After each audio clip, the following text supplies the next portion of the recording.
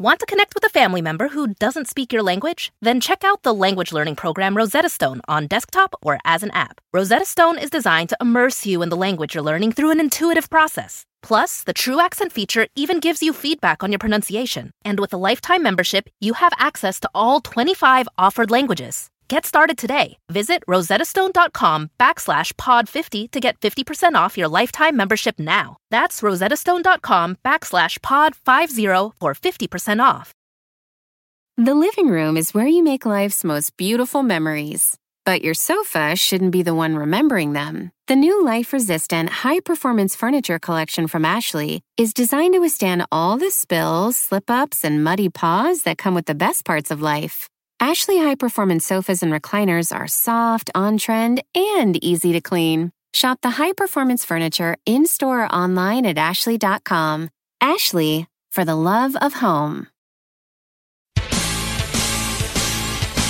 This is Steve Robbins. Welcome to the Get It Done Guys quick and dirty tips to work less and do more. Today we're here with Amanda Thomas for the second part of our episode about clearing clutter and regaining control over your space. Amanda is the Domestic CEO, and if you haven't subscribed to her show, you should subscribe to it immediately. Welcome, Amanda. Well, to start off, how do you recommend people start the decluttering process? You know, if you're going to start the decluttering process, I do something called speed dating your tasks. And with speed dating your tasks, you set a timer for 10 minutes. And then you do something for 10 minutes and you stop and you go on to the next task. And you speed date 3 or 4 tasks at a time. So one cycle will take you half an hour to 45 minutes. With decluttering, I would set my timer for 10 minutes and I would do it probably 4 areas at once or 4 kinds of things at once. So I would say, okay, I am going to gather up all of the loose books because I have loose books everywhere because I read tons and tons of books. And I'm going to do that for 10 minutes. So 10 minutes is just going to be consolidate book world. Then the next 10 minutes is going to be consolidate file folders because I have a lot of file folders that just kind of get places. And then the next one is going to be get all that loose change and make sure it's all in the change bucket. And then the last one is going to be go around and pick up all of those paper clips and put them in the Ziploc bag. Something like that. So I might sort it out by the type of thing. Or I might sort it out by the room, 10 minutes on each room, or I might alternate clearing clutter with something else that maybe I think I'll enjoy more, like playing a video game because I'm a guy, or did I say playing a video game? What I meant was reading good, deep business theory books so that I can be that much better a consultant. I didn't actually say, sorry. Yes. But then what I would do is I would spend 10 minutes cleaning my clutter, 10 minutes reading business books, quote unquote, 10 more minutes clearing clutter, 10 more minutes reading business books. And the thing about speed dating your tasks is you do it for 10 minutes, but then you stop. And you're like, oh, but I'm in the middle of it. Nope, you still have to stop and go on to the next task. Because then, especially if you got into the groove, the whole thing you're thinking is, but I was in the groove. I want to get back to the groove. So when it cycles back around and it's time to do that thing again, you just jump right into it. And that's my very favorite way of getting going with something is to do a round of speed dating my tasks. So it sounds like what you're saying is, taking things in small 10-minute bunches really does help people get started.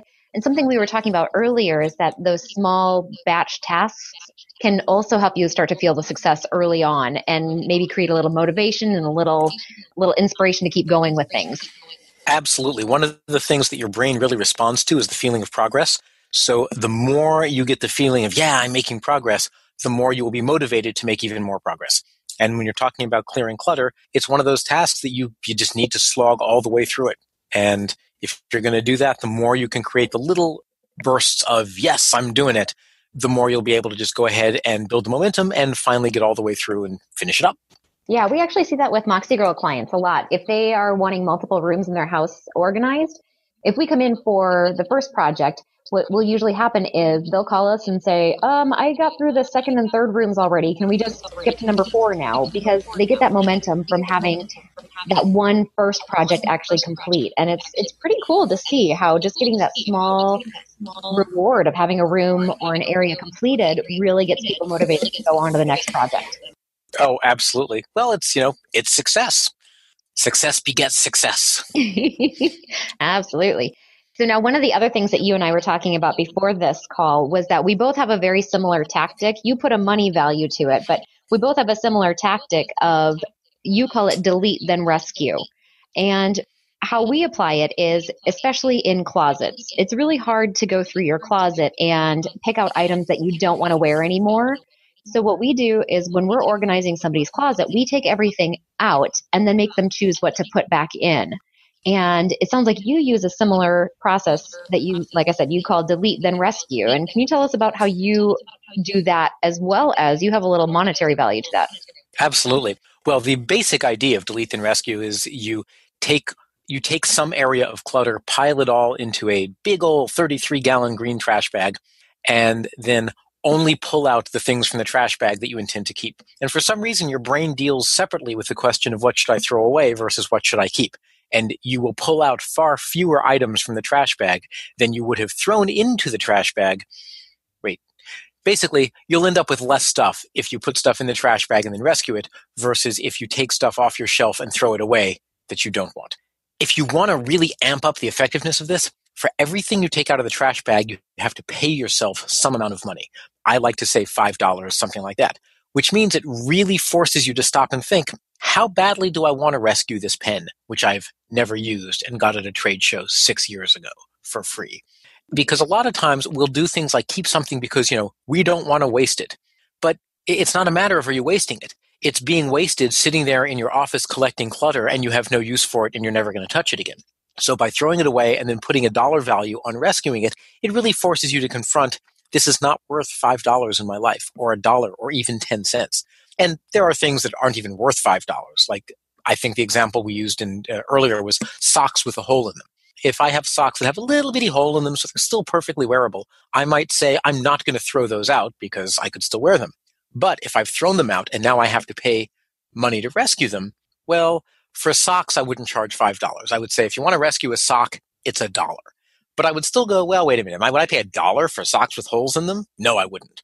So by putting the monetary amount on it, it forces me to be rigorous about what I keep, and I can change the monetary amount and charge myself $1 to rescue a sock, but $5 to rescue a pen or a stapler or a book or something like that.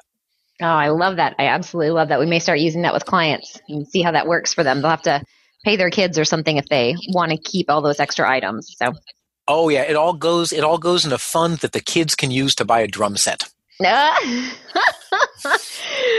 Oh, I love that. Thank you so much. I love the tips, and can't wait to go and start cleaning up my clutter and organizing my office. This has been Steve Robbins. Email questions and comments to getitdone@quickanddirtytips.com.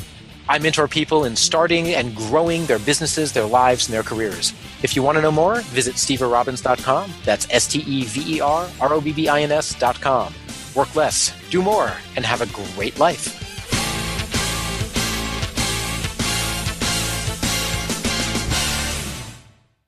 Whether you're a morning person or a bedtime procrastinator, everyone deserves a mattress that works for their style. And you'll find the best mattress for you at Ashley.